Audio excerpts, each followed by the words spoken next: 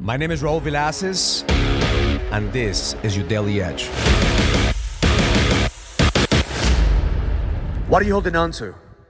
What's preventing you from going to the next level? What are you holding on to that you're not willing to let go? Yesterday, we arrived in Florida. We came to do a documentary, one of my inner circle members, to see how far his journey has taken him. He's been with me for about 6, almost 7 years. He's been through hell and back. But every single time that life punched him in the face, he realized that it was a gift. But see, we still hold on to the past. We still hold on to the guilt, to the shame, to the regret, even though he's clearly seen every single time that he got punched in the face through health, through divorce, in business, God was always there.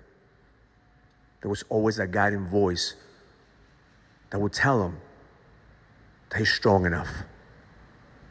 This morning in the ritual, as I got him through it, to let go of what's holding him back. Because his mission right now is to impact millions of people. He wants to share this message of living with purpose, this message of success without fulfillment is ultimate failure. And he knows that he has to become a better version, a different version, and let go of who he was in the past.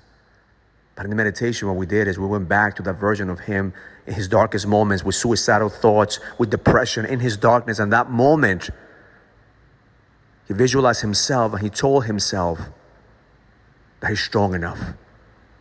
See, eventually, sometimes we're praying for God to send us a message. We're praying for somebody to help us. But the realization is you are the prayer that you've been asking for. You have to heal that version of you that was in the darkness. You have to heal that version of you that was in the fucking tunnel. You have to heal in order for you to expand. My intention for you today is to ask yourself, what must I let go in order for me to trust? What must I let go in order for me to create that impact? What must I let go in order for me to level the fuck up and lead? Every single man that listens to this message is going to impact thousands of lives.